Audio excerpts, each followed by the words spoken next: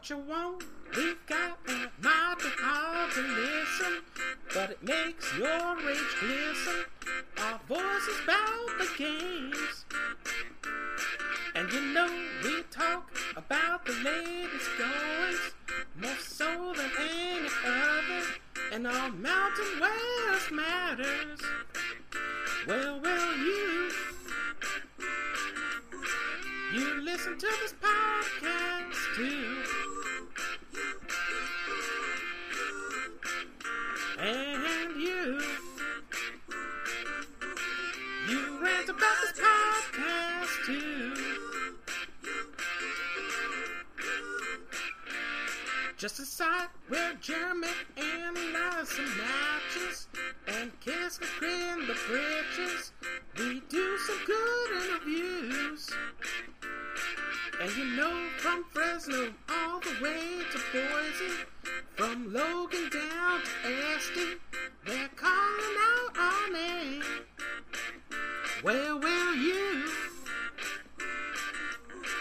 you listen to this podcast too. And you love this podcast too. All right, folks, welcome back to the latest. What are we calling this now, Matt? Because we're no longer Mountain West Connection. What should we do? What's the game plan? We probably should have talked about this off air. No, that's cool. I wanted to be spontaneous because that's what makes it fun. Now, we are, at this point, we're on iTunes, of course. We're on Stitcher. May or may not be in Blog Talk Radio. That's a work in progress, just because of maybe switching. But if you have the RSS feed, you're good to go. You'll get the link spread out however you normally get it on social media. But we are now, MWC Wire? Is that what we're calling this? We'll think of a fun name, maybe? Maybe? Yeah, maybe. We'll need a new theme song, too. Nope. One what Chris did is perfectly fine without the other name in there. That's true. The TikTok one. So I'll have to go through those and take a look. But we're now with collegefootballnews.com, USA Today digital property. So the reason we went the Wire name, just because if you go to NFL Draft Wire, Broncos Wire, Cowboys Wire, it's kind of all the same. A little bit different, but why the heck not? So that's kind of where we're at. But same Twitter, Jeremy Moss, MattK_FS. And we have a new one as well I made the other day. Is it just MWC Wire? Is that correct as well? That is correct. So give us a follow there because we are not keeping the other one because I felt it probably wasn't the best idea because it's kind of sleazy. So we need to build that up. So give us a follow there. And this week, Colorado State. You ready for this?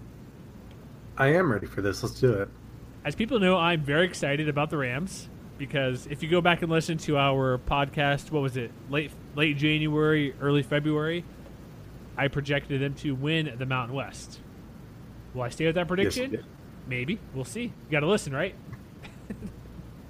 You better. Yeah, you better. If you're here now, you better be listening because we want people to listen to the show and have a lot more people find out what we talk about because it's fun. So, what do you want to start with here? Because they're pretty much bringing their continuity with this team.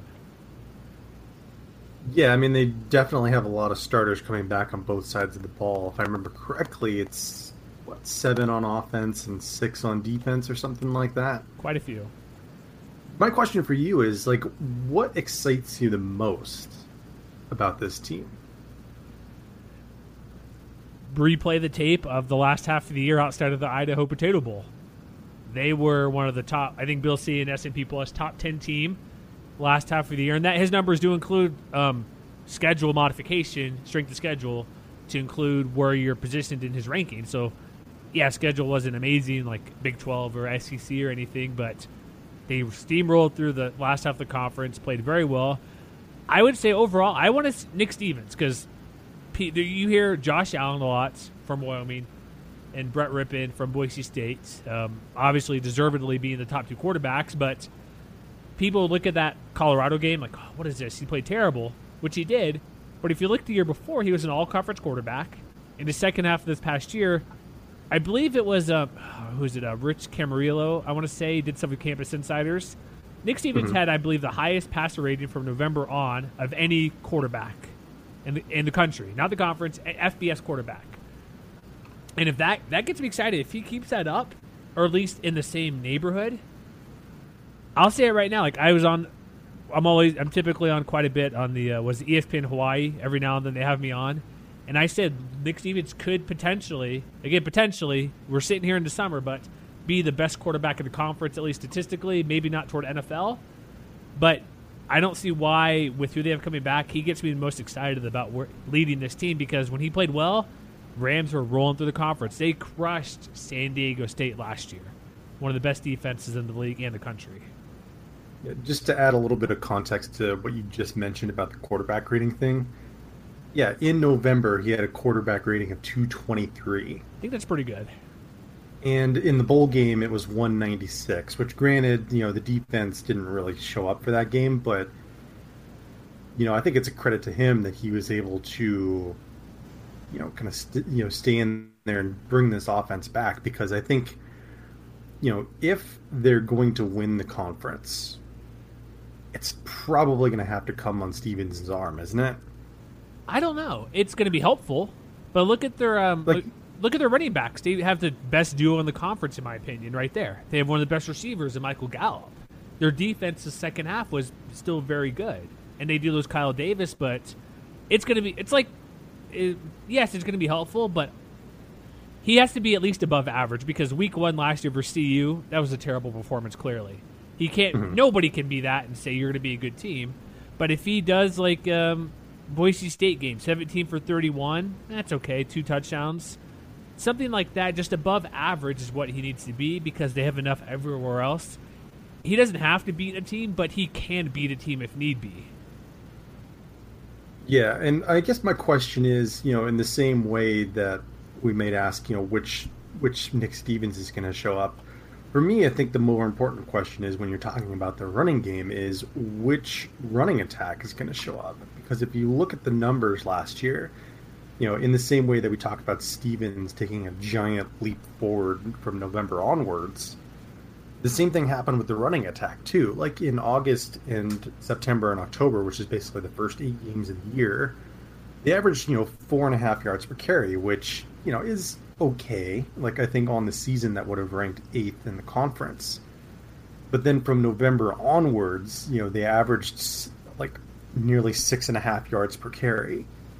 And I think the question is, like, we know that they have the talent back there. We know that Dalen Dawkins and Izzy Matthews probably have it in them to be, all conference performers. But are we going to get the guys who showed up in the first half of the year, or are we going to get the guys who showed up in the second half of the year? Because, it wasn't really one guy who was more consistent all year long. Like, if you look at Dawkins' split stats, and if you look at Matthews' split stats, Dawkins got better every month of the year until he was averaging 7 yards a carry in November. And, Matthews was, I felt he was the best running back coming into last year. But, in that first half of the year, he was averaging like 4.2 yards per carry, which is, okay, but kind of disappointing. And then he started averaging over 6 yards per carry.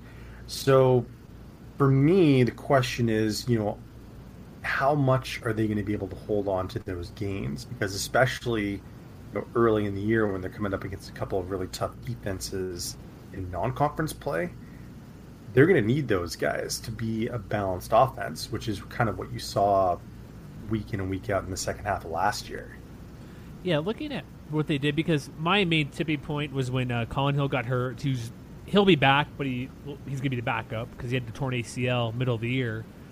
It was at Utah State game when, off the bench, you had, I think they were deep down the field with Utah State and Colorado State. It was like second down, Colin Hill goes out. Third and long, here in comes Nick Stevens, leads them down to, I forget if it was a touchdown or a field goal, but led them to a victory over Utah State. And from that point on, yeah, the first half of Boise is weird. You had a lot of weather. They were down big, but they made a huge comeback. Since then on, like I said, that's when things started clicking for them. And for me, it's all momentum. Even in the Idaho Potato Bowl game, yeah, started off poorly, made a huge comeback. Third and fourth quarter looked pretty good to try to salvage the game when they're down huge. I think they're going to be fine overall. It does depend, because like when they start off, like Colorado's not going to be as good this year. Oregon State maybe a little bit better, but they're nothing impressive. Yeah, they go to Alabama. What do you expect from that? Nothing too amazing, or what are they going to do versus him? You know what I mean? It's going to be tough to do anything. But I think, I don't want to say they'll be fine, but I'm just on the hype from what they did last year. I know they don't have Marvin Kinsey Jr. See, I said that right the first time, Matt. Of course. Yes, you did. Good job. I have his name in front of me as well. That's part of it. I don't know why I kept getting him mixed up with something else, but he's going to be out probably the whole year because he tore his ACL in the San Diego State game, I want to say, or practice for the bowl game, something late November. But they like you said, they have the most talented guys. Like Dawkins had 500-yard plus games. He only had 4 touchdowns, but 13 was Matthews when he got closer to the goal line. I think it's all there to be fine. What they do need to make up is with Kinsey. He had 7 touchdowns last year and 550 yards. So I don't expect him to play at all this year. Maybe late if something happens November, because that's almost a year out. He might come back. They may redshirt him. I don't think it's officially known. But I don't see why they'd take a step back. There's just going to be maybe a shift of where those yards and touchdowns go to, because those 3 guys combined had, 2,500 yards just about, 24 touchdowns. Yeah. I think they're going to be fine running the ball. You got the offensive line who's coming back, but I don't, again, maybe I'm too confident, but whatever that happened midseason last year, they turned it around and were from just a team that might not even make a bowl game to playing possibly the best team in the conference leading into their bowl game, which I said that last year. And I'll still stand by that because they were the best team in the conference the last 4 or 5 games. Well, and even without Kinsey, they still have Dawkins, they still have Matthews, but even behind those 2, they have, another 3-star guy that they recruited back in 2016, Rashad Body, who, performed pretty well in the spring game in Kinsey's absence, and, Darius May, who was a 2-star guy, but between the 2 of them in their spring game, they combined for 200 yards and 6.5 yards per carry. So I think they'll be fine, and I think it also helps that they'll be running behind a fairly experienced offensive line too. Yeah, if you have all that, I think they're going to be fine. Like, what weakness would you see there besides? I know losing Kinsey is a big deal, but what other weakness do you really see? It's like, they're going to struggle because of this, unless no one I can think of, unless somehow Nick Stevens reverts to what he did week 1 and 2 last year, which it's a pretty big swing for how he played before and after. He's not the quarterback versus Colorado. And he may not be as good as he was the last half of the year. But 2 years ago, he was he second team All Mountain West quarterback. And so I believe so, yeah. Why wouldn't he be in that neighborhood? And if you have one of the top 3 quarterbacks in the conference and above average running game, receiving core, what weakness do you see? What would say they're going to take a step back offensively? I mean, it's hard to say. I know I talked about this last year, especially after the Rocky Mountain Showdown. I never felt that Nick Stevens should have lost his job, even with as poorly as he played against the Buffaloes last year. But, he's going to have to be better from the start, I think. I don't think there's going to be quite the quarterback controversy that there was this time last year. But, I think that even with as good as Stevens looked last year, maybe he still has a little bit to prove relative to someone like Brett Rippon. Well, I think so, because if you look at 2015, even 2014, he played in 6 games that year, or a handful of games, but backup here and there. But looking back to 2015, completion percentage was better in 2016 to 2015. Even that includes that horrid 6 of 20 starts. That was 30%. He eclipsed that. He had nearly as many touchdowns in 2016 despite playing basically 3.5 fewer games. And so I'm going to lean to more of what he did the past 2 years when he was a full-time starter. I don't know, competition got to him or something, or he just started off bad. If you start off bad, that could have a snowball effect. But I think you're right, pulling him that soon was a mistake just because Colorado was better than what people thought, or after that first week. They expected them to be better, but not top 10 team winning the Pac-12 South better. And so they got blown out, and I can get putting the backup, but it's offensively, could this be the best offense in the conference? It absolutely could be, yeah. I'm going to say it's going to be. Just look what they've done. And like I said, offensive line's back. If you look at the little spider chart, the offensive radar, passing, efficiency, rushing, explosiveness, they're all on the outside. Top 20 offense pretty much everywhere. When you look at that spider chart from Bill C. I don't know. They're gonna be fine. That's all I could say. They're gonna be fine. And the only concern, what was it? Offensive line, they bring everybody back. We even mentioned Michael Gallup, who could be a top 4 receiver at worst in the conference. Do you think they need one more receiver? Well, they have, was it Olabasi Johnson out there? They do lose Robert Ruiz and tight end and Danny Nuaso, but yeah, I think so. You need a third receiver who, looking at returning guys, it's way down to what, Dietrich Clark? I don't know. I think, Dietrich Clark, I think, is expected to step in not only as maybe the number 3 receiver, but also as a returner. Mm-hmm. But I'll be interested to see what some of the other guys on the depth chart can do too, like Marcus Wilson and Trey Smith. Because I'm not saying that they need like another guy to step up and produce like Gallup, but I'm wondering if maybe they need one more guy who can catch like 30 balls or something like that. No, that's makes perfect sense here because the way their offense is, they don't go 3 wides very often. They're more of a pro set. So like their depth chart, they released 2 wide outs, tight end, more traditional what you see. They do throw to the running back a little bit as well because if you look at like Deion Dawkins, he's the third returner for catches with what does he have, 20? What's that, 14 or 20? Sorry, I'm trying to slide over and the names go away. 20 catches. So maybe the running backs will get a few more catches there, but I do think they need a third receiver. 25 catches will be fine. Maybe 2 guys to get 40 catches, 45 catches. But I would like to see, besides Gallup, I think Johnson will have a pretty big year because look at the targets, 118 for Gallup compared to 47 for Johnson, who's the second returner on this team, and half the yards.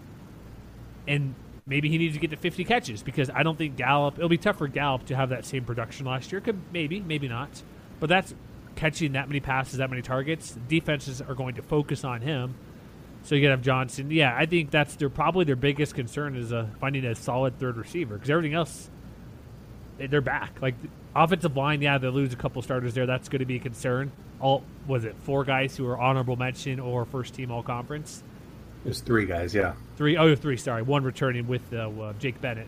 Like Frank Zebras, isn't he or Zebras? Didn't he get picked up in the NFL, I believe? He did. So there's that concern. So that could affect the running game overall. But if you look at the recruiting rankings from below those guys, they're higher rated than who they had last year. Just don't have the experience. So that's probably my biggest concern, I would say. Is even the guys who are stepping in to the offensive line, like Colby Meeks and Jeff Taylor at the guard positions, they've started at least 20, or no, they haven't started, but they've played in at least 10 games apiece. Taylor had 10 games last year, and Meeks has appeared in 23 games over the last couple of years. So they have experience, and now it's just kind of their time to step up and shine. And, if they can be as good as their recruiting profiles would suggest, like Meeks was a 3-star guy, for example, coming out in 2015, I have a feeling this could be the best line in the conference. Interesting. I think Jake Bennett might be the best offensive lineman. And you're right. Right there in center. That's the biggest position up front. He has 29 career starts. Yeah, I'm looking at that sheet now, like games played. Everybody, like you said, everybody has double digits games played. Jeff Taylor is the only guy at 10. Everybody else has 20 plus and 30 plus. Like you said, Moxie, 35 career games played, 6 starts. So. And it might take a little bit to get together, but with those amount of games played, I don't care if it's mop-up duty or not, live action is live action, and that helps out a bit. So, number 1 offense for me. I'll say it right now. You said it, not me. Hey, I already said they're champions of the conference. Well, gonna maybe. My prediction back in January, February. Okay. It might be the same, maybe not. All right, so defense now. Last year, people were not too fond of Marty English midway through the year. I don't want to repeat what I said before, but after that Utah State game, everything changed. Leading up to it, they were garbage. Well, maybe that's too strict, but they weren't very good. And whatever he told them that 1 week, they flipped around to the 180 and just started not dominating, but playing very, very well in the conference. Did you realize that they ended up finishing 2nd in tackles for loss in the conference? Wouldn't surprise me. What did Kyle Davis have? 80 of those? Something like that, yeah. He had I think he had 250 last year by himself. maybe not that many, but they were second as a team in tackles for loss. Yeah, on the season. It's pretty good. Only Hawaii was better. That's 6.5 a game, just about 82. So there we go. It's close. Well, I guess for the team, but that's not too surprising, is it? Do you think it is from what they did? I would have thought they'd be a little bit closer to the middle of the pack. Well, when you look at conference play, they're third overall. Non-conference play, they're fourth. So they're pretty split. But in conference play, they had over 6 a game. But non-conference, well, I guess they're about the same. It's interesting. They were pretty even throughout. I thought there would be a little bit of disparity in tackles per game, but it was Kyle Davis who did most of the damage for this defense with everything he did overall. Because you look at, Kevin Davis, he had 10.5 TFLs. So he also had Evan Colortrio with 10. So they had a couple guys who were just crushing it.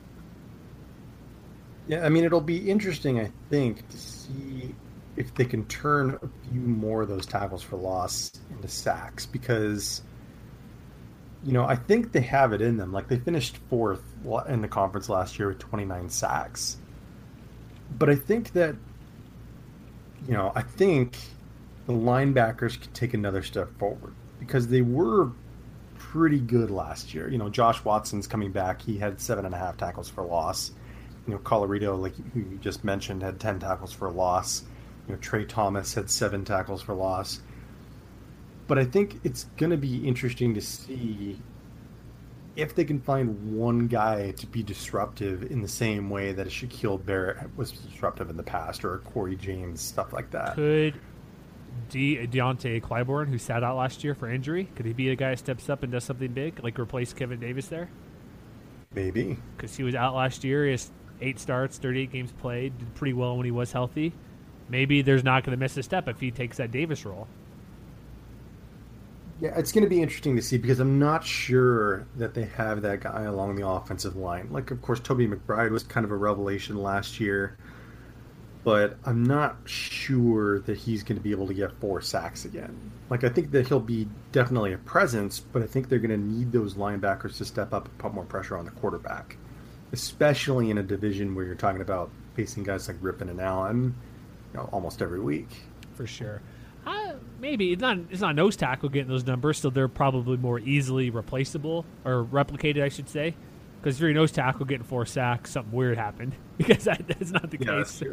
And so they lose a couple on the defensive line. Like I said, Johnny Shupp is gone, and then who else they lose? Kind of like Josh Lovingood a little bit, but they have depth. Again, looking at the recruiting, like the redshirt freshman guys, Christian Cole and Anthony Smith, rated pretty high. Got a couple juniors or sophomores going to come in who saw some playing time last year to step in. It's going to be like looking at who they have, like games played last year. I'm glad they separated that on their Rams post-spring depth chart. But these guys, there's no inexperienced starts maybe, but these guys all played double-digit games. Almost everybody in the defense outside of one safety. That's it. In Jamal Hicks, everybody else has played a lot. Even he has multiple starts. Mm-hmm. And look outside, like Davis is the biggest loss. We can't say it's not, for over 100 tackles last year. But besides that, you might need linebackers to do a bit more. And replacing 10.5 TFLs from Davis is a big thing to get back from whomever comes in to do so. Maybe it could be like they have that guy from Oklahoma State coming in, Connor Hacker. Maybe he'll do something crazy coming in and play. There's that guy as well. But like the returning talent, like you said, we're going to nitpick here or there, but they, like you said at the beginning of the show, they bring back pretty much everybody. Just over half their offense and defense? So the only concern we have is if they start like last year. That's true. I mean, even beyond that, I think they've just got to be a little bit better, just because of the fact that, on offense, they were second in the country in finishing drives as far as points per trip inside the 40-yard line. But on defense, they were 118th. Like, they allowed, 5.14 points every time opponents crossed the 40. And I almost wonder if some of that could be mitigated by the defensive backfield taking another step forward, because I think that there's talent back there. I just don't think that they've reached their ceiling quite yet. and I like guys like Kevin Nutt and Jake Schlager, but I'm wondering, can they be the kind of ball hawks that we see in, for example, San Diego State, or that Air Force has had in the past couple of years, because they only had 8 interceptions as a team last year. And I'm kind of wondering whether they can break through, because I think that if they can, they're going to be able to do that offense a huge service. Yeah, you can't do the Idaho game where they gave up 61 total points and was like 35 and a quarter at some points. Mm-hmm. So there's room for improvement, because when you look at your total like points given up for the entire season, oh shoot, I just had it here. They were middle of the pack, but if you look at more closely, November was great, but partly because they had the one shutout versus Fresno State.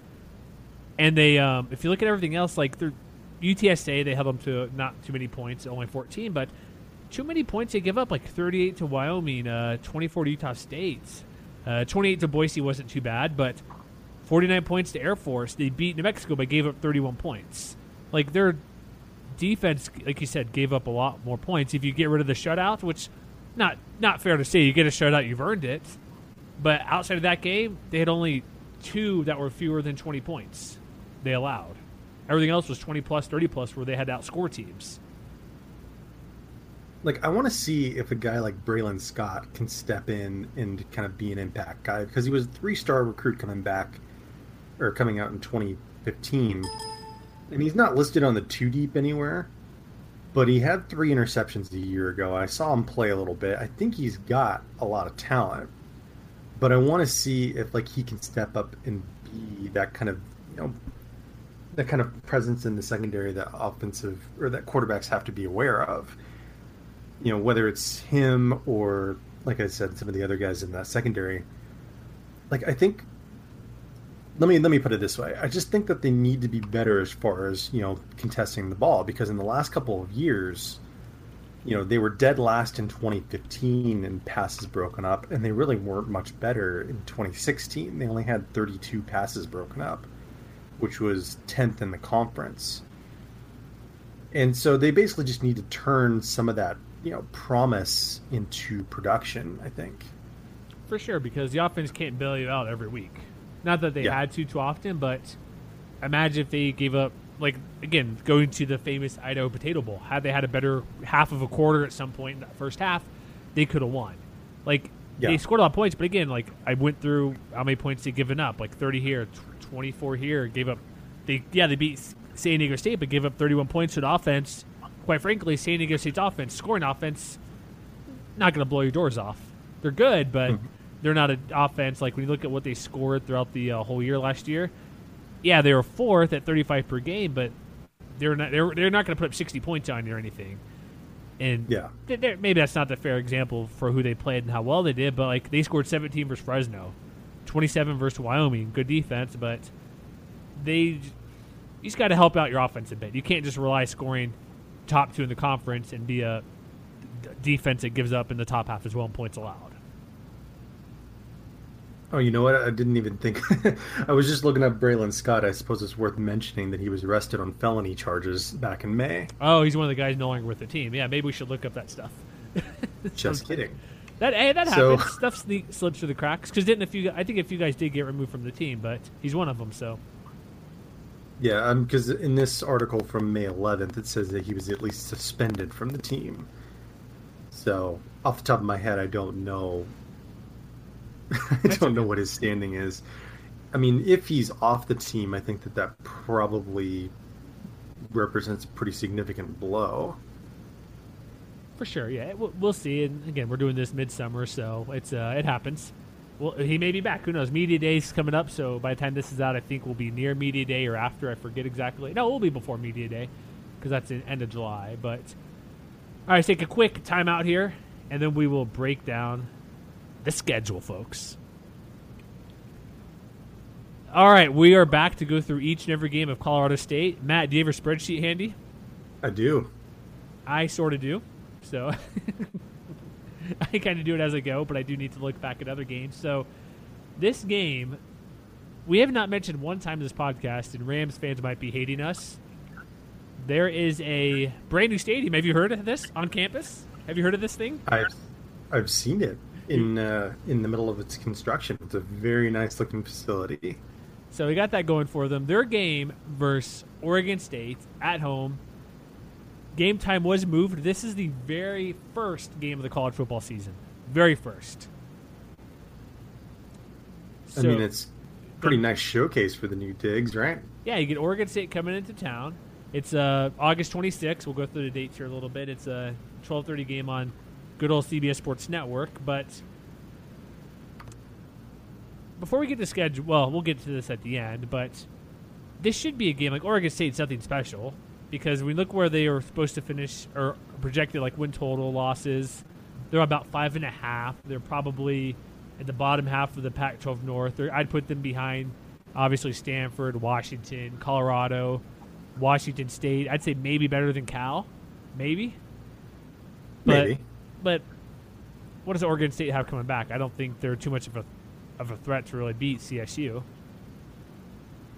I mean, I think that they kind of got their passing situation sorted out by the end of last year. Marcus McMaryion, I think, is probably a decent quarterback. He's probably not going to be an all-conference performer or anything like that. They do have a pretty good running back in Ryan Nall, as well as Thomas Tyner, who, oddly enough, coming from Oregon, could be a factor. So, I mean, I think they'll be interesting. I'm just not totally sure that they're going to be explosive enough to kind of keep up with this offense. Yeah, that'll be tough because they do have another year because last year they lost like guys like Kalani Sitake, Elisa Tuyaka, who left the program for coaching jobs at BYU. So they have another more experienced coaching staff, which will help. But yeah, looking at offense, like what they projected as last year, what they did, they were not very efficient.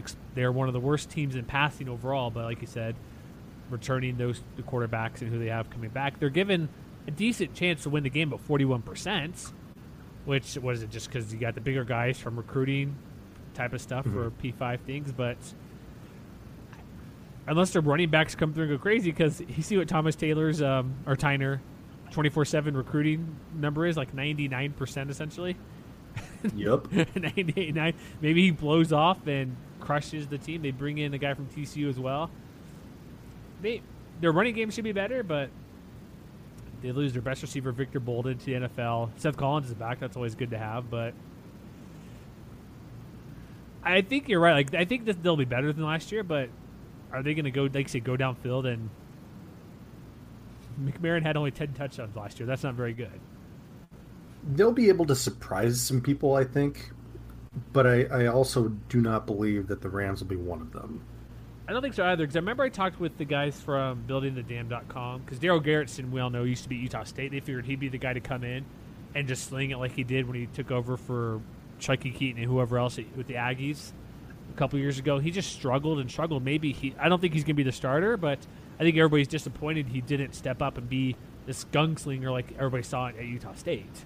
So, but I still think it's McMaryion to be the starter, but who they have coming back in transfers, like if their running game gets going, that's clearly going to help the passing game and the guys coming in for replacing Bolden Jr.'s production, which even by that, he only had 2 touchdowns. They didn't throw the ball very well, only 500-plus yards.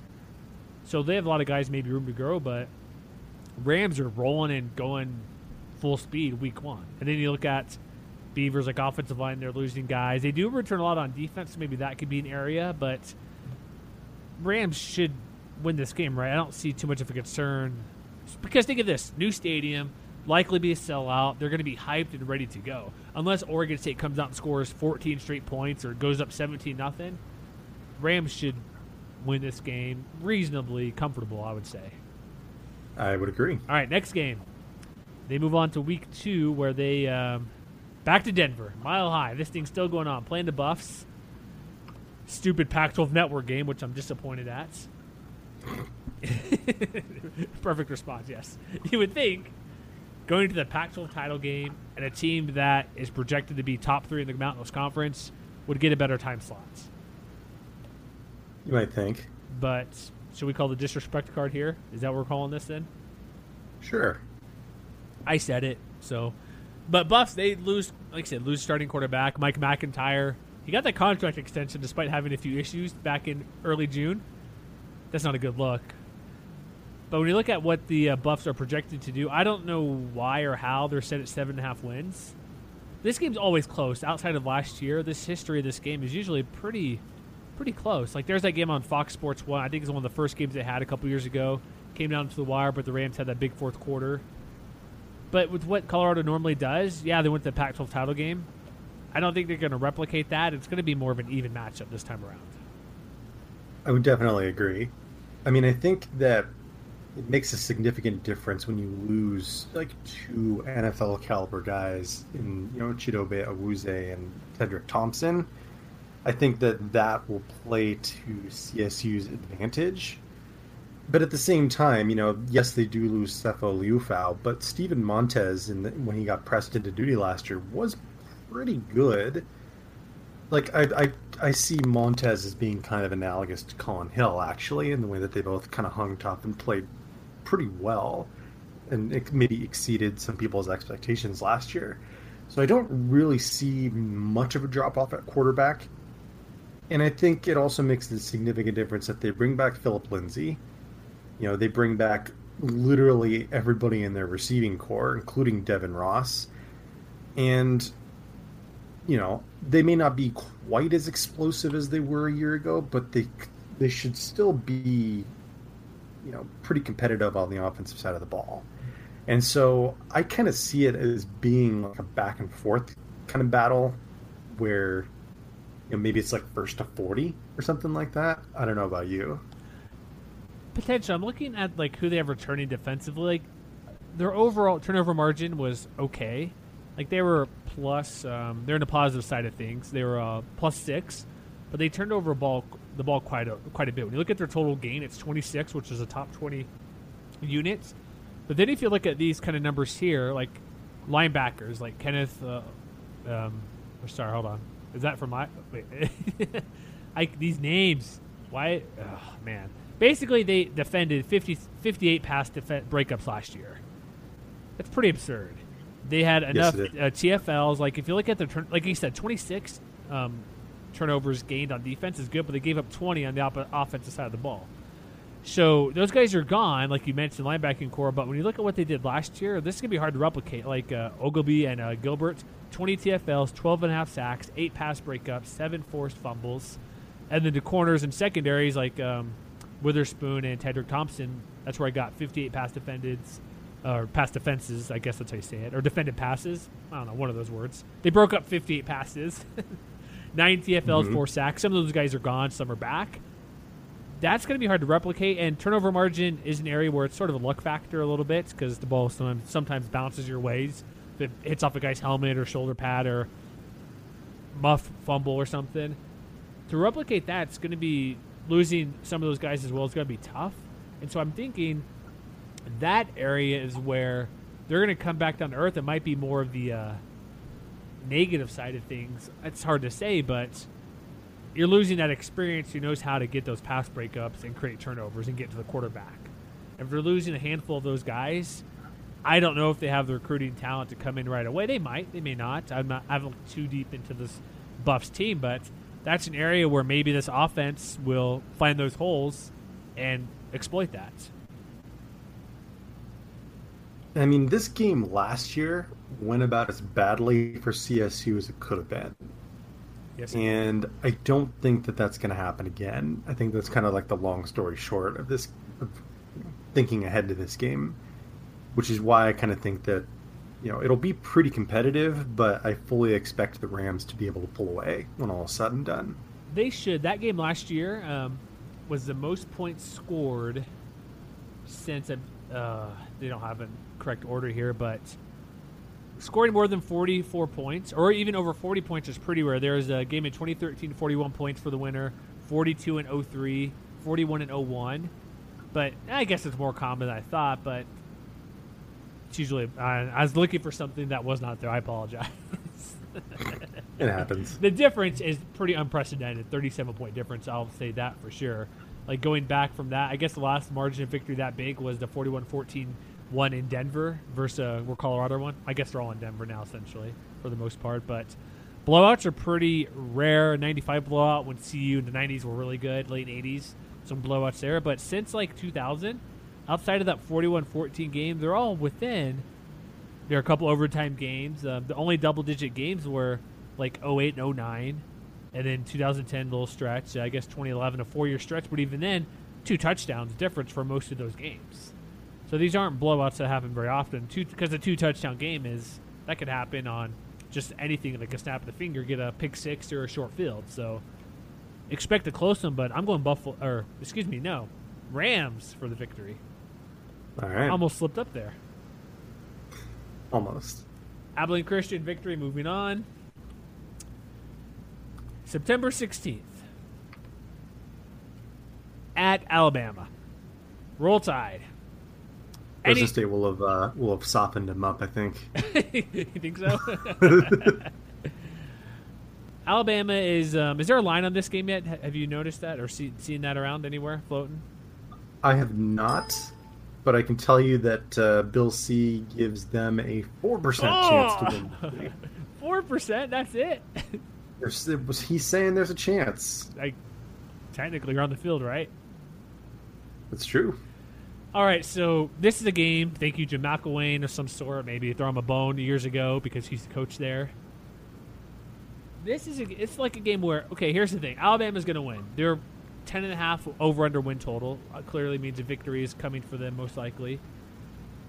Because the last time these two teams played, there's a quarterback issue, if I recall, where they couldn't get a first, or they held Alabama to not, I should look it up, but they played them pretty well. Maybe Alabama and Nick Saban weren't doing their traditional roll you over and just crush you. But they could stumble here and there. They did go to the title game last year, but that 2013 game, just kind of reference, while it was 31-6, if I recall, there was basically a third down conversion for Alabama was pretty insignificant. Trying to find it here as we're talking, but yeah, the 31-6 score wasn't indicative of how bad it was, like the amount of field goals they were giving up and everything, whatever. I can't find it. I'm not going to chat in circles and sound like a dummy, but it was closer than people thought because Alabama scored 14 points in the final quarter of that game.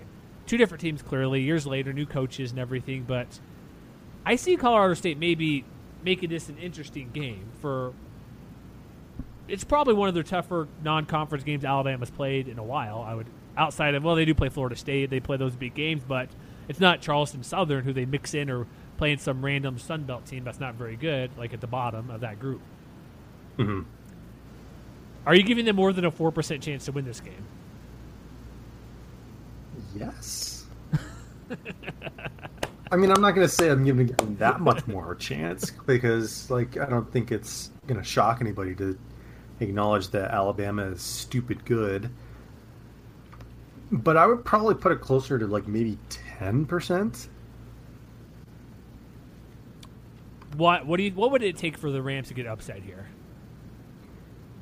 I mean, I think that they'd have to kind of control the clock and really make sure that they can establish their running game.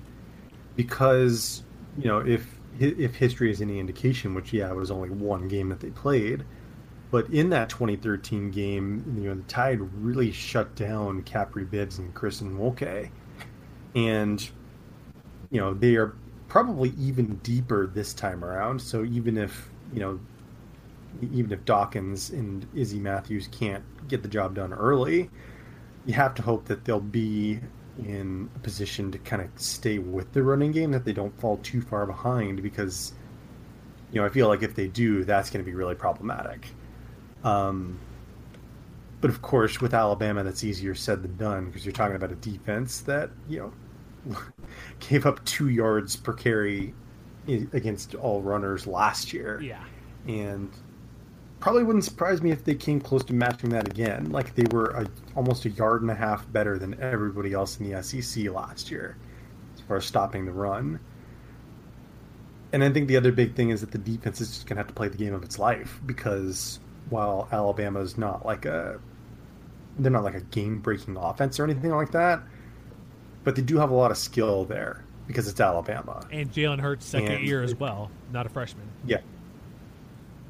Here's just for some perspective really quick. We'll move on. It's going to be a loss at this moment. No reason to predict a victory. Here's a couple things to note on Alabama's over-under, or not over-under, but line totals. They play Florida State neutral site. They're a 6.5-point favorite over Florida State. They are a had them up here just a second here.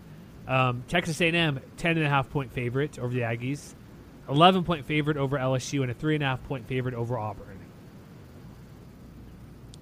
Okay. I don't see the line out now. So what would you say? 17 points? I mean, that might actually be a little bit conservative. I would probably put it closer to 3 touchdowns. Interesting, because right now Colorado is somehow an 8-point favorite over Colorado State. And that's okay, let's put it this way. Like according to Bill Connolly's projections, the projected margin is 31. Oh man, that's gonna hurt. Yeah. Jeez. I think it'll be closer than that. So you would take them to cover a 31-point spread? Yes, I would be confident in taking that. Yes. Would yeah, you? I think I would too. That's no stupid upset pick. That's a smart money if you're going to put money. Hey, we're going to be there soon, so maybe if there's a line out on this game, mix in a parlay, that CU game. You with me? Maybe. We'll see. Well, we'll see. Next game, they play conference games coming in here. They play Hawaii. After an off week, they go to Alabama, home, out to Hawaii. I think they're going to finish second in the what is the West Division? I was going to say Pacific for some reason. They're in the ocean, but I think Hawaii's going to finish second in that division out west. But going to Hawaii is difficult, clearly. Drew Brown, we love him. Like St. Juice running the ball. Defense is going to be pretty solid. I could see Hawaii winning because just the travel is an issue going out there, even with the bye in between. They'll get some much needed rest, but I'll say it again, if the Rams are playing as well as they did part of even 85% of the last half of the year, they should beat Hawaii, even though it's in Honolulu. Yeah, I mean, it's no secret that Hawaii is usually a little bit better at home than they are on the road. But I just, we've talked about this before. I still kind of have questions about Hawaii's ability to hold up on defense, which to me, I think is going to be the significant difference. I feel like, they should be able to give them a run for their money for a little bit. And they, both sides are probably going to score a lot of points. But I do expect Colorado State's offense to kind of take over when all is said and done. I think eventually that's the case. Like, Drew Brown will keep him in the game as well. And with who they have coming back, I believe they have Dylan Collie, receiver, out there, should finally get some more significant playing time with Marcus Kemp gone. But it'll be a close game. It's not going to be where the Rams will go through and just take care of business easily, because Hawaii's going to go to a bowl game, I'm thinking. Like I said, finish second in that West Division. But I think you're spot on, where they don't have enough defensively to stop the multiple attacks that the Rams have on offense. Yeah. So what are you saying? Victory, loss? What do you got? No, I have it as a win. Oh, that's what victory or loss, whatever. Same thing, right? Victory, win. Yeah. Then they go to Utah State, man. A lot of traveling. That's some brutal travel there. They're lucky for that off week, because then they go to Logan, Utah. Luckily, it's October and not late November, where there could be some weather issues. October 7th, maybe chilly, but I don't expect any type of crazy weather there. I would say this is probably like a step down from the Hawaii game, but a similar fashion where Kent Myers, Tony Lindsay can do some stuff offensively, but Utah State's defense hasn't been the same in a couple of years. I still think that Utah State's defense could be a little better than a lot of people think. Why is that? But, I just, I feel like they have a lot of young talent that got maybe a little bit overlooked last year. But at the same time, they're going to have to replace a lot in that front seven, which, to me is kind of a significant, obstacle for the Aggies in that regard. But more importantly, they're losing Rashard Lewis, which we'll talk about more when we get to their preview. And, I still kind of have questions about the running game. Like, I like Kent Myers, I always have, but I wonder if he's going to have enough around him to be able to kind of keep up. I think it'll be close again, like it was last year. Like, let's not forget that they were up 2 touchdowns before Colorado State was able to turn it around. Yeah, that's the game Nick Hill got taken out, and then, Colin Hill, Nick Stevens came in, saved the day. But, to me, I think at the moment, just kind of taking a cursory glance of, what I think their team is going to look like, there's just a couple too many questions for me to think that they could win this game. So I have Colorado State winning this game as well. Excellent. So Nevada, they host Nevada for homecoming. So got Mummy out there slinging the ball, calling the plays. Well, somebody's slinging the ball. We don't know at the moment in June, Cornwell or Taiganji. Uh-huh. We already discussed Nevada before, so we kind of went over this game a bit with this other previous preview. I think you and me would say the same thing as then, obviously, that Nevada's defensive line needs to be better, and they're probably not going to be able to slow down this running attack enough to get a victory. I agree. Let's do a quick one here. So, win or loss for not Utah State, excuse me, Colorado State. I have this one as a win. So do I. I just don't think Nevada's there yet. New offense. We'll see who the quarterback is. They're still a year away at least. Then they go to New Mexico.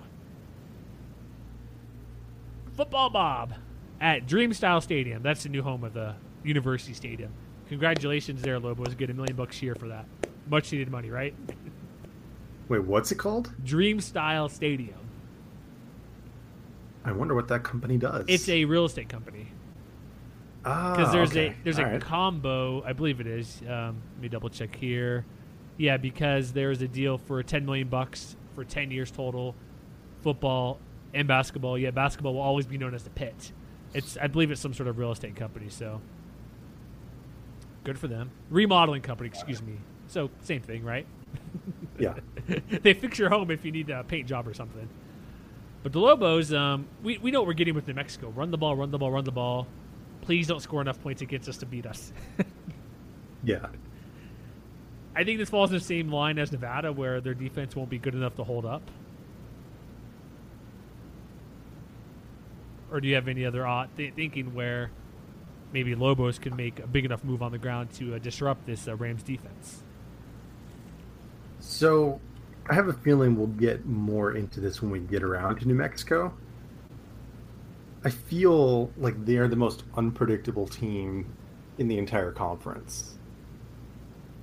Like, I went back and I looked at what happened in last year's game, and what stood out to me is, like, I don't think that their run defense could have been any worse than it was against Colorado State last year, where, all three of Colorado State's running backs went over 100 yards, and Kinsey was averaging 12.7 yards per carry. I just, that's not going to happen again. That's not going to happen. Never.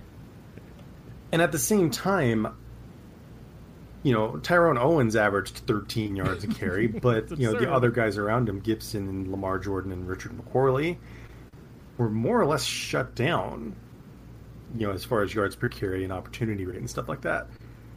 I feel like there's going to be some regression on both sides there. Has to be. Come on. 10 yards a carry plus. That can't be replicated. And I feel like if there's a potential soft spot in this Colorado State defense, it's going to be their ability to stop the run. Well, and so I have this Owens is back as well, one as a too. loss. Oh, you do? I do. Oh, man. Really? You sure on that? I am. It's at New Mexico, where the home field advantage is non-existent. You're aware of that, right? Nobody shows up for their games? Sorry, not sorry, but it happens.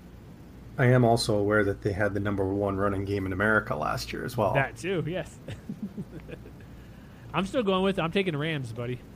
I'm high on the Rams. All right. So victory for me. And then we go to Air Force. This should be a bigger rivalry than what it is. They're in-state teams about, 40 miles away from each other down, what freeway's over there? Is it 25, right? I-25? It's, yes. Something like that. Mm-hmm. Correct us if we're wrong, folks. I'm not from Colorado, so sorry. Air Force at home. Is it so? Are you? I think. Let me guess what you're going to predict here, because the way you like the New Mexico game, Air Force is basically the same team, running the ball wise. So are you picking a Air Force victory because of that running attack and Arian Worthman, who's should be a pretty good signal caller for the Falcons? No. Oh. And the only reason I say the big difference I see is that Air Force is going to have a lot to replace in their running game. And, while I expect them to be pretty good, I don't know. Like, it was kind of a back and forth game last year where they only won by 3. And if I'm not mistaken, was that the game where there was some kind of controversy over how it ended, or am I thinking of another game? It did not involve Utah State, so I'm going to say no. I thought it was, because I can't remember. It was the game where, like, Gallup fumbled near the end or something like that. I remember there was a pass interference issue versus Utah State in Air Force. I'm trying to remember which game it was. Anyway, I mean... Yeah, there was a forced fumble last year by Hicks. Mm-hmm. Yeah, that's it. Yeah, Michael Gallup running up the field, but never sees Brody Hicks behind, but forces a fumble to get a victory, to help get a victory. So I'm assuming that's the game you're thinking of. Yeah, that's what I was thinking of. And I mean, for as good as McVay and Worthman, I think, are going to be, in the same way that I don't think New Mexico is going to get shut down in the same way, I also don't think the Air Force is going to be quite as productive in the running game as they were in this game last year. And they do also have to replace almost literally everybody on their defense, which, if I'm Nick Stevens, I'm kind of licking my chops looking forward to this game. So, while I expect Air Force to be able to put up some points, I don't really see them being able to keep up with Colorado State. That's usually the case for Air Force. They can't, unless you're playing a similar New Mexico team where in the Cotton Bowl where you're going score for score on the ground. Yeah. I'm with you on that one. I think CSU is going to get a victory because their offense is more explosive. And at this point, we'll know what Air Force is, and we're not kidding ourselves. They'll have a good running attack throughout the year, but at this point, they'll be even better. But I think they're going to win there. Then they go to Wyoming. This 3-game stretch, Air Force at Wyoming hosting Boise, is going to determine the division, in my opinion. Mm-hmm. And I'm not as high as Wyoming just because of who they lost. But going to War Memorial Stadium is never easy. It is a Saturday afternoonish game in November, so it's not late, but it'll be dark. There could be some... I want a snow game or something, Laramie. We haven't had one of those in a long time. Can this be it? Decide the division title or put a team in the front-runner spots where we have rain, sleet, snow angels after a touchdown. Can that happen? It could. Can we make it happen? That's what I'm really asking. As long as I can watch it from the comforts of my own home. There we go. So we know what we're getting to in this game. 2 good quarterbacks, Josh Allen, Nick Stevens. Running game's a concern for Wyoming at this point, or in June. Receiver, C.J. Johnson's back there. They have Logan Wilson, Andrew Woodgard, secondary. Are the Rams going to be able to pass against this defense enough to make it worth their while? They should be better than they were last year. What were they last year? Well, last year at this point, they were still starting Colin Hill, who was, he was okay. He had 370 yards, but he only completed 56% of his passes. So if we get the Stevens that we think we're going to get, this should be achievable to move the ball. I think so. So we don't want to make this super long because we'll get the other side of this later. But everybody knows where I'm leaning. Where are you leaning in this game? Well, I mean, we already talked Wyoming. Oh, we did. I forgot about. Oh, jeez. What week is this again? If you haven't caught up, you should go do that. Yes. But I had this one as a Colorado State win. So do I. Sorry, I forgot we talked about Wyoming. I'm like, we're doing these in a row, folks. That was like 3 weeks ago. We're recording a bunch at some point, so I apologize. But Wyoming could win, but going Rams. Sheep. Should I call them the Sheep, or is that the disrespectful to Colorado State? They would probably tell you it was disrespectful. I'll go with the mighty Rams beating Wyoming, taking the bronze boots back from the Cowboys since they don't have it last year. All right. There we go. That was a stumbling across the finish line. But next game, Boise State. This is the biggest game on their schedule, more so than Alabama. Is that okay to say? I think it is. Because how many times, Matt, has CSU beaten Boise State in the conference? That is an excellent question. I'm going to say not many. Can we go less than not many and say 0? Well, doesn't that technically count as not many? Yes, it's 0. Correct. I'm not saying that's because it is 0. There were times we're going to get the victory. We're going to beat them. Last year was the closest they've been. Is this the year they do it at home, evening kick on CBS Sports Network, Saturday night game? Well, if you have listened to our Boise State podcast, hint, hint, you would already know that I have this one as a Rams win as well. You do, but do we need to talk about more of this game as well? Because I'm going with a CSU also. And let me ask you this: what's a better quarterback game you want to see? Nick Stevens, Colin Hill. Sorry, Nick Stevens, Josh Allen, Nick Stevens, Brett Rippon. Yes. I don't want to have to choose. They're back to back. Okay, we're gonna say victory. Go listen to our Boise State show. But the reason I think CSU can do it because the all-around team is back. It's again, we don't need repeating blah blah blah, same old, but they have most together at this moment in June. What we know of, stuff can clearly change. Boise loses more than what CSU retains, and it's at home. Going to be a big crowd, and I really do think this is the year they get it done because Rams have it. I'm going to say Rams are going to victory because they're better. Well, there you go. We said it. All right, final game, San Jose State at home, victory, right? We don't need to go any further than that, do we? That is a win, yes. That is a win because we already talked about San Jose State, and I predicted it as a loss. So I have them as 11-1. Is that crazy? That is not crazy, no. You are at 10-2? Yes, I am. With the loss to New Mexico. Yes. Which is not crazy because there's a 3-way tie last year for the division, so it's not out of the question for the Rams to stumble. If I'm going to pick a stumble game, that probably would be it, as well as Boise State, but I think they'll get their act together and continue what they did last year and get to 11-1. So 11-1 would probably put them, because we've already done Boise State, Wyoming, and now CSU. That would, for me, put them at the moment to win the division, which if you're 11-1, undefeated conference, hard not to be, right? Mm-hmm. Let me ask you this then. 11-1, let's say they do, because if you haven't listened to our San Diego State show, should I tell them what record I said for them? Yes, you can. 12-0. Yes, the guy who apparently hates San Diego State says 12-0. If they beat a San Diego State team in a conference title game, would that put CSU for the New Year's Six game at 12-1? Without having the schedules of like other contenders from other conferences in front of me,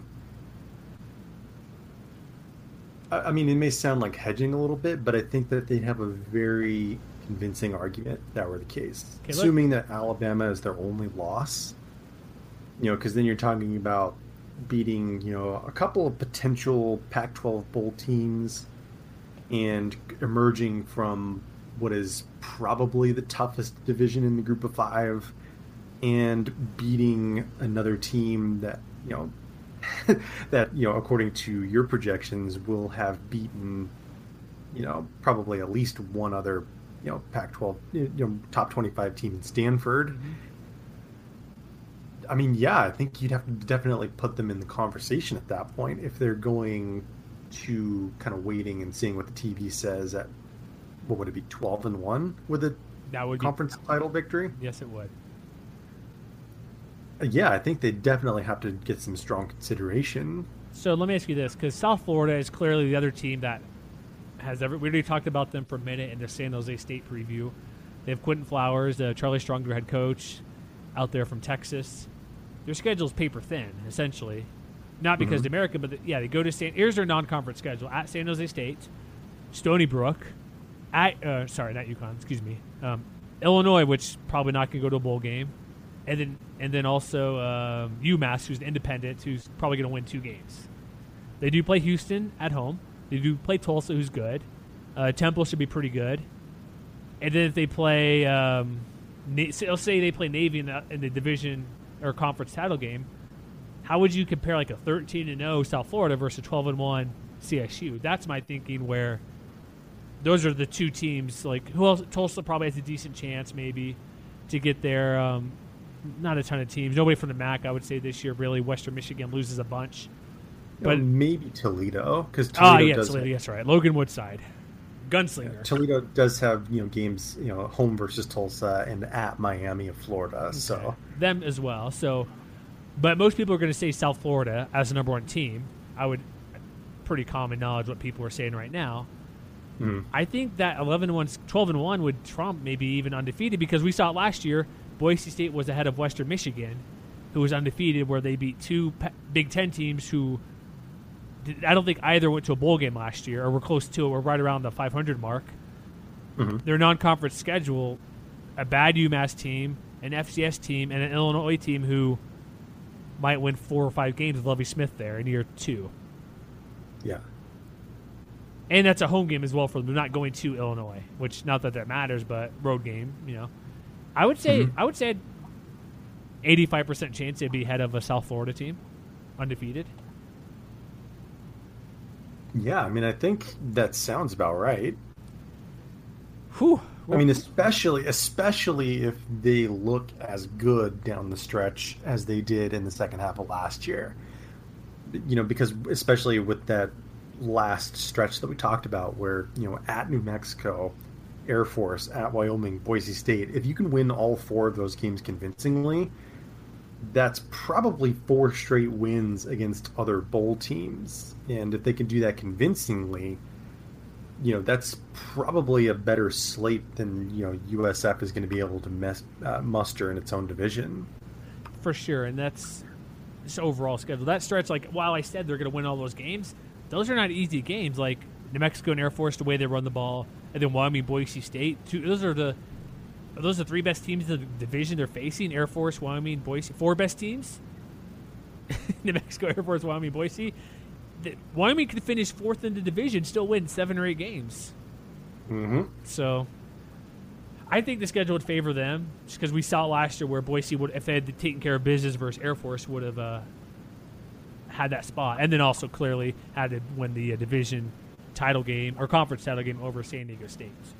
Do you have any parting shots here before we get going? I think we're pretty much all set. Colorado State preview in the books. Next preview, Utah State. If you're listening to this, follow us on Twitter. We're now at MWC Wire on Twitter. Or just follow me, Jeremy Moss, MAUSS, to find out what we're doing. Facebook, MWC Wire as well. We'll have a lot of other news. The reason we're kind of stumbling around this, it's like 97% done, right, Matt? We just don't know the other 3%, which is a big deal. Yeah. By the time you listen to this, you probably do. But that's our show for today. CSU, a preview in the books. Utah State next week. And as always, folks... Oh, wait, hold on. Wait, hold on. Forgetting something. Stitcher. iTunes. Tune in. Subscribe to the show. Leave a review. Like we say, 5 stars. But if you want to say we're terrible, go ahead. We just want the 5 stars, man. That's all we want. If you want to complain about Jeremy calling Colorado State the sheep, just give us 5 stars while you do it. Shh. I never said that. Shh. And we'll end it this way. And yeah, we're biased against your team, folks.